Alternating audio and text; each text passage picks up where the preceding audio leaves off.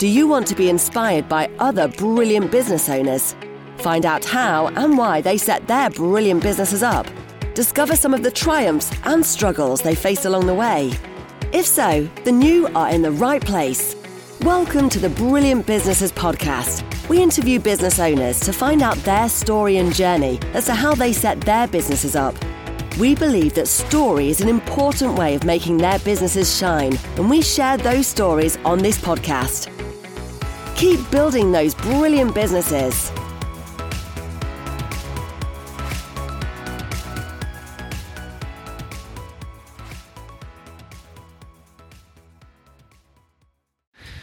So, hey everybody, welcome to a Brilliant Businesses podcast. My name is Nick Bryant, and I'm very pleased to be back in the Lock Associates Group's offices today here in Tunbridge Wells, and I'm with Joe Milner. Hey Joe. Hi Nick, nice to meet you. Are you all right? Yes, very well, thank you. We're looking forward to the bank holiday weekend. Isn't it lovely? Yeah, yes. Yeah. God save the Queen. Exactly. So Joe is an associate solicitor and solicitor advocate here at Lock Associates Group. But tell us how you fit in with all, Joe, how it all came about. Tell us a little bit about your journey. Yeah, of course. So I'd say I have been through quite an unconventional journey. Yes. Leaving school, I actually joined the Merchant Navy as a deck cadet. So followed my grandfather's steps. I joined a ship out in South America. Okay. Got out there and thought, you know what, it's not quite what I thought it was going to be. Yeah. And so I made the sort of conscious decision to say, actually, this isn't quite right. I'm going to leave now. Flew back all the way from South America. Wow. Got back to the UK. Got home and thought, what on earth am I going to do now? And so at that point, I was a apprenticeship here at was then Lock Associates. Yeah. And I was successful in applying for the role. So I started with Pam. That would have been 10 years ago. Wow. Started as an administrative apprentice. Yeah. Thought, you know what, actually, this law thing is quite good fun. Yeah, I could see what the lawyers were doing. I thought, yeah, no, that's a bit of me. So I said to Pam, yeah, I'd like to go off and do my law degree, if that would be okay. Pam was very kind and said, yes, of course, go off and do your law degree. And why don't you volunteer with us, during your summer holidays, continue to build up your experience. So I went off to do my law degree at Canterbury Christchurch University, so kept local so I could stay with the firm. Got my first class law degree. And then at that point, I thought actually what I quite enjoyed doing is being on my feet, public speaking. I thought representing clients in court sounded quite exciting. So I decided to go off, train as a barrister first. Wow. So that was a year's course in London. The BPTC is what they call it. I got called to the bar in November 2018. And the pupillage market, which is the sort of like the training element of becoming a barrister, is very, very competitive. And Pam at that point said, well, would you like to stay with us? I said, yes, please. I really enjoy working for the firm. I like being local. I like working with local clients. And so, yes, I'd like to come back and train as a solicitor. Okay. And so therefore I decided I will practice as a solicitor, but I got my high rights as part of my training contract. And what that means is that I have the right to speak in any court in England and Wales. And what it does, it puts me in a position where I'm like for like of what I would have done at the bar. Right. And so I've come back into the business, and because my focus throughout my training has been around the area of business law and litigation, obviously, I've been working with Pam and driving that side of the business forward. Yeah. Whilst also obviously working with our employment lawyers as well, because there's quite a lot of overlap on the work we do. Yeah. Okay. I've been with Pam now for, I'd say, just over 10 years. Yes. Looking forward to many future years with her. Yeah. And driving that side of the business forward. Yeah. So that 10-year period, you've obviously must have learnt a lot, not just working in the lawyers, but working in within this organisation. But business law, I mean, that's a big topic, isn't it? I mean, break that down for us a little bit if you can. Huge topic. I mean, a business, it could sound very wide and actually quite dry, but it really isn't. I mean, it covers everything. You've got a business. You can understand that anything from, well, how do I first get up to starting up a business to I've now got a business. How do I trade? What do I do? So, I mean, I suppose what does my day look like in terms of business law? Well, it could be advising clients on their startups as to, are they going to be a partnership? Maybe they're going to be a limited liability partnership or the traditional company setup. And what does that look like on either structure and what is the best route for them? And once we've, decided on what that business model is going to look like, looking at, what documents we need in place, how's the business going to run? How's it going to regulate itself? And ensuring, those protections are in place for the business, but also for its own owners as well. And then, of course, we move into its day-to-day operations. How's it trading with its clients and customers? And what does that relationship look like?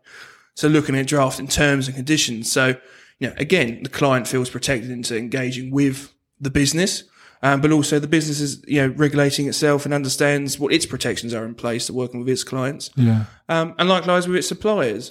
We all work with suppliers. We all get those horrible 40-page terms and conditions that loads and loads of words. What does it actually mean? So, if you're a new startup, there's a lot of financial risk for them. They want to make sure they're protected. So, sitting down with them, going through those lengthy, horrendous documents and actually explain, well, this is what this actually means. And maybe we can push back on something to try and get some more protection for you. Yeah. And then moving on to things like transactional work. So things have gone really, really well. Fantastic. What are we now going to do with the business? Are we going to try and sell it? So I'm working with a few clients at the moment on share sales. So it's going to be a complete takeover of the business. And also I've been working with a few clients on asset sales. So there's a particular area of the business that's got quite high value, and they're prepared to sell it off to a buyer. Okay. So, that's really the life of the company from its moment it's born right through to its trading. And, some circumstances when things don't go right, working with our insolvency practitioners who we work with locally, to take the business through what that's going to mean for the owners, and also what it looks like for managing their clients and expectations there. Yeah. And what I do find is that my business law area of practice does tie in a lot with my litigation work.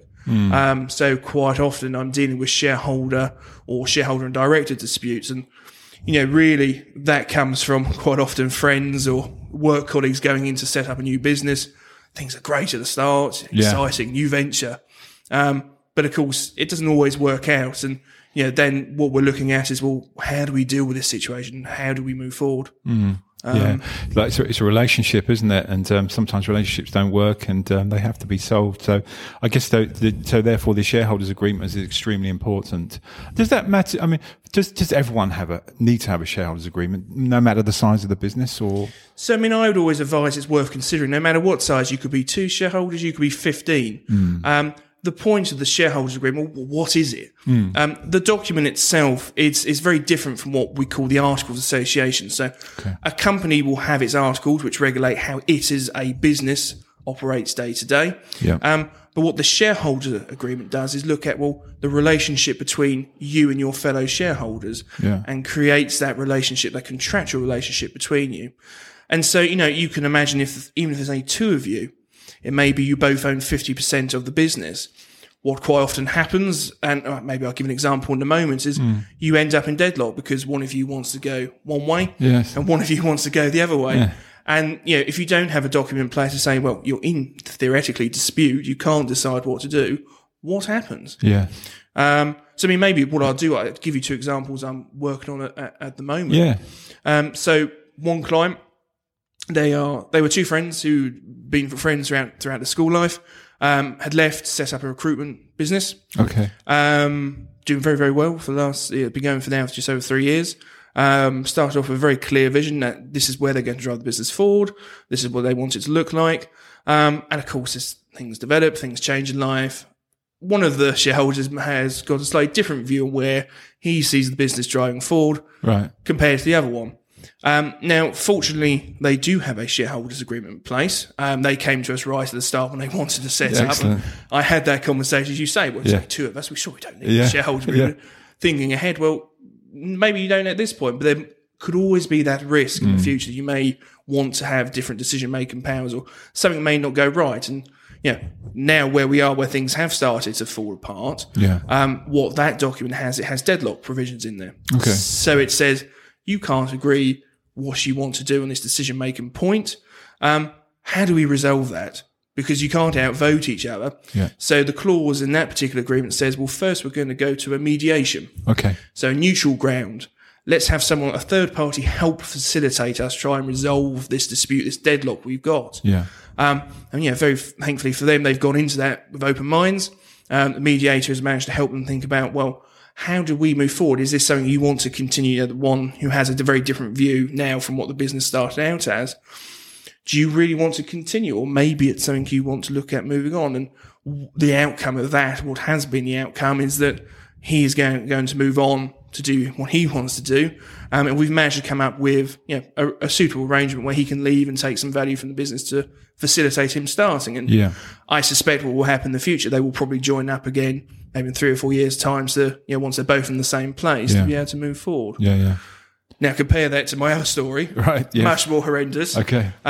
So that is a chap who's been brought into a business as a sort of buyout mechanism. So 2 previous shareholders looking at an exit strategy so they could retire. He's been brought in to put some investment into the business. And the idea is over 3 or 4 years, he would essentially buy them out and they would leave and he'd become the full owner. Gentleman's agreement. Okay. I would say it's a construction industry, so quite a lot of things are on handshakes, and most of the time it will go right, but there's always that one time it will go wrong, and this is one of them. So at the moment he only owns 10% of the business, and the idea is he'd get up to that full ownership over the next 3 to 5 years. So at the current time, he's only a small shareholder in the grand scheme of things. It doesn't give him a lot of protection. Didn't think it's sensible to put a shareholders agreement at the time. Didn't want the cost. Wanted to focus on getting the business running forward. And he's done a fantastic job of that. Yeah. But of course, the business now has got a lot of value in it. Right. It did. And so, of course, you have shareholders maybe starting to feel a bit greedy and have decided just to push him out of the business.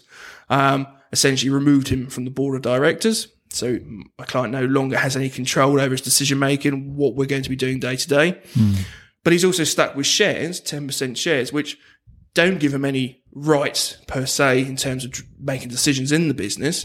But also there's no mechanism to say, well, you've got to buy my shares back because you've actually kicked me out. Yeah. So he's been stuck with this 10% with no dividends being declared, no income coming from it.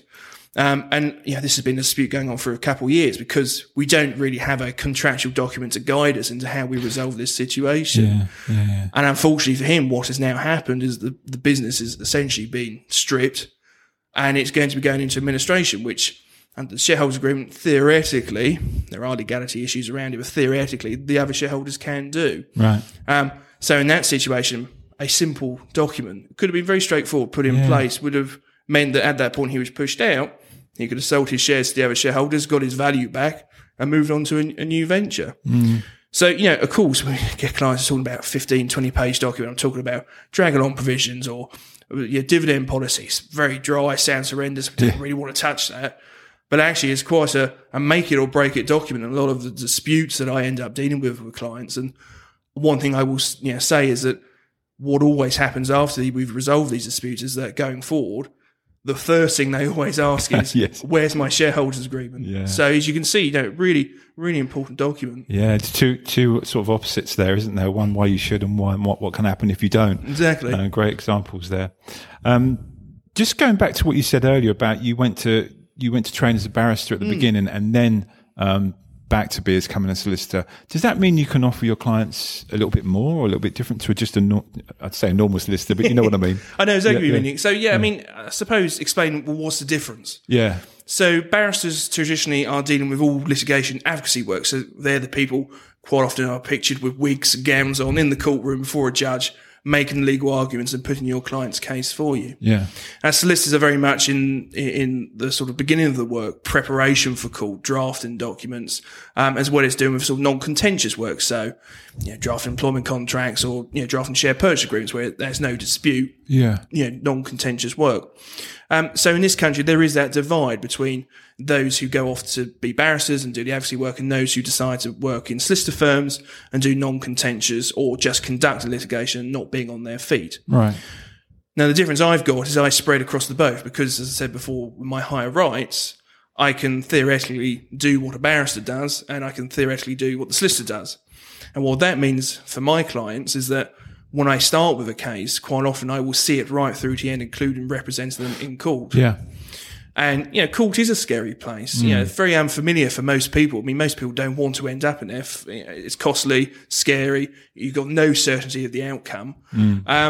But by me being able to sort of be with them from the very, very early days to that point we're sat before a high court judge or a district judge in the county court, there's that sort of consistency, that certainty, some security. They feel, actually, I feel quite comfortable to be here with Joe. It's one relationship rather than two, I guess. Exactly. Yeah. And obviously for us, it means, we've got a bit more control on how that case is going to be presented. I've worked on it from day one, so I know the intricacies of that case. And so also it has a massive cost saving for the client too, because the preparation work I've already done getting it to trial. So when I get to that point before I'm before a judge, I'm ready to go. I'm on my feet. But don't get me wrong, there are still cases where there is most certainly the appropriateness to have a barrister on board. Yeah. As I say, their day-to-day work is sitting in the courts and tribunals representing clients. So, there is still a need for them. And, I will always say, actually, this sort of case, look, we're in an 8-10 day hearing. It's probably better, actually, we get a barrister involved, but I will come and support. Okay. And sometimes work with a barrister on doing the advocacy too. Yeah. I'm slightly different in that regard, I suppose, that I'm more naturally focused on being on my feet in court for clients. And, we had a recent success story, issued a claim for a client. The other side decided they weren't going to defend it. And what that does, it enables us to apply for what we say is default judgment. In other words, you're not saying you dispute it, therefore surely we must succeed. Okay. Judge, very, very good on the day, said, yes, of course, default judgment, there's no defence. We find in your favour. Yeah. So got the client the judgment, and got them their costs awarded as well. So that was a morning in court before a judge and taking them through all the procedural, horrible sort of legal rules. Yes. But fundamentally, getting the judge to say, look, he didn't submit his defence. Can we have judgment, please? Okay. And again, giving it out to a barrister, they would have to read into the case, prepare for it. Yeah. Additional cost to my client. And actually, something like that, it's very easy for me to just go up to the court and deal with it because I know I've been there from the start. Yeah. Is that quite unique? Are there others like you that had that joint thing, or is it just? It is quite unique. I think at the moment I don't have the numbers to hand, but I think there's only 4 or 5% of solicitors hold higher rights. So it's quite a small proportion. It's, I'd say, less common because a lot of bigger practices like to push cases out to barristers. Right. Yeah. That's their world. Yeah. We'll get it ready, but we give it to them and let them move on. So I'd say it's more traditional in the family courts. A lot of solicitors do their higher rights because most solicitors are doing the advocacy for their clients because they are much more fragile and need that care. Yeah. But I think there is a trend moving forward of in-house advocates becoming more common. There's a lot more firms who are starting to think, actually, why aren't we doing the advocacy? We know our clients. We have that relationship with the client. We provide them all these other services. Why don't we provide that? So I think it will become a trend. Yes. But certainly at the moment it's niche. And I think that's something I can offer, not just for our clients, but also locally with different firms, different solicitor firms, working with them to say, actually, we've got this case. Joe, could you just go up to the court and do it for us rather than giving it to someone in London at a much higher cost? Yeah. And, so it's very, very different from perhaps other work that solicitors do. Yeah. It makes you and also Lock Associates, a good firm to choose, really, isn't it? It's really good. Definitely. Just moving on to another topic, which I know is quite popular at the moment, which is workplace immigration, especially with the Ukrainian war, with people coming over and working here. Tell me a little bit about the ins and outs of that and how you can get involved and help people. Yeah, of course. So, as you say, it's been quite a key area recently with the Ukrainian war and really has been a reason why we've decided as a business to drive this particular area of law forward. Yeah. Predominantly recently it's been dealing with the Ukrainian scheme. So, the Homes for Ukraine has been the main one. So clients come to say that we've got a few of our staff who've got houses, spare bedrooms they'd like to go through and put that assistance in place. So we've sort of discussed the pros and, of course, there are some cons with it as well. And then assisting them with, going through that process, and what they need to do in terms of getting that in place. And then on the other side, there's also been the employment aspect. So looking at the skilled worker route, which I'd say has probably been the main area that I've focused on. And that's always been a visa route available, for migrant workers here in the UK. Yeah. And what that involves is me assisting the client in getting a sponsorship license. So essentially it's a ticket, a number that enables you as a business to then employ migrant workers. Okay. As most sort of government applications are, lengthy, a lot of red tape. We've got to go through a lot of document preparation. So taking them through that. And once that is approved, they then got the options of the skilled worker route or other available routes that are coming into place. Yeah. Which, for Ukrainians means, if they have Ukrainian staff or want to employ Ukrainian employees, we can get them over to the UK, but also enables them for other migrant workers in the future, wanting to employ, now we're out of the EU, German, French, Portuguese, Spanish employees. Yeah. Actually, you need that sponsorship license in place now to be able to bring them across the UK to work. Okay. So focusing mainly on workplace immigration, getting those sponsorship licenses in place, getting through applications. And then once the migrant workers here in the UK, our team of HR consultants and HR Advise Me are trained up to understand the UK visa and immigration policies, what needs to be put in place and how we manage migrant workers to ensure that the client's license isn't tarnished. So that ongoing support can be provided too. Excellent. Yeah. I remember Pam saying earlier about you're also your human resources department here. So it's a really good overflow of what, sort of that can help you with these things. So thanks, Joe. That's a great insight in what you do here, and especially with business law and obviously crossover to employment law, isn't there? Definitely. Well, we're on June the 1st, and we've got 2 days off, haven't we? The next 2 days, so we're all looking forward to a bit of a break. Very much. So thanks for joining us today, Joe. Brilliant. Thank you, Nick. Really good to see you. All Joe's details actually and Locke Associates details are on this podcast at the bottom and on the Brilliant Businesses website. So if you need any advice from Joe or the team here, please do get in touch. If you like what we're doing, please subscribe, and we'll see you for another podcast soon. Thank you very much.